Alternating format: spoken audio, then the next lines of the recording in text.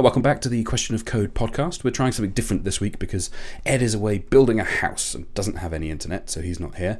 So we're going to try something different.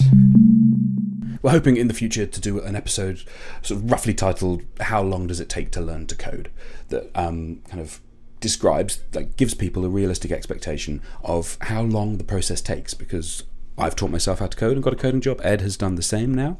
But we don't think 2 data points is really enough. So we're asking you for your help. So on Twitter, I've asked a question, say, self-taught developers, how long did it take you to go from knowing that you wanted to be a developer to actually starting work at your first development job?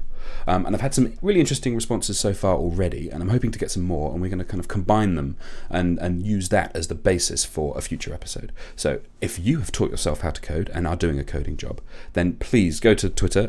The Twitter profile AQO Code has retweeted my question, so you should be able to find it that way. It's probably easier than me trying to spell my name on air. And leave your answer, because we'd be really interested to hear what your experiences have been and how long it took you. And it's like early suggestions are that it's not actually as definitive as that. Sometimes you don't have a start and an end date. Sometimes you've fallen into it accidentally. Sometimes it's a continuum where you transition from another career that's sort of tangential or coding adjacent.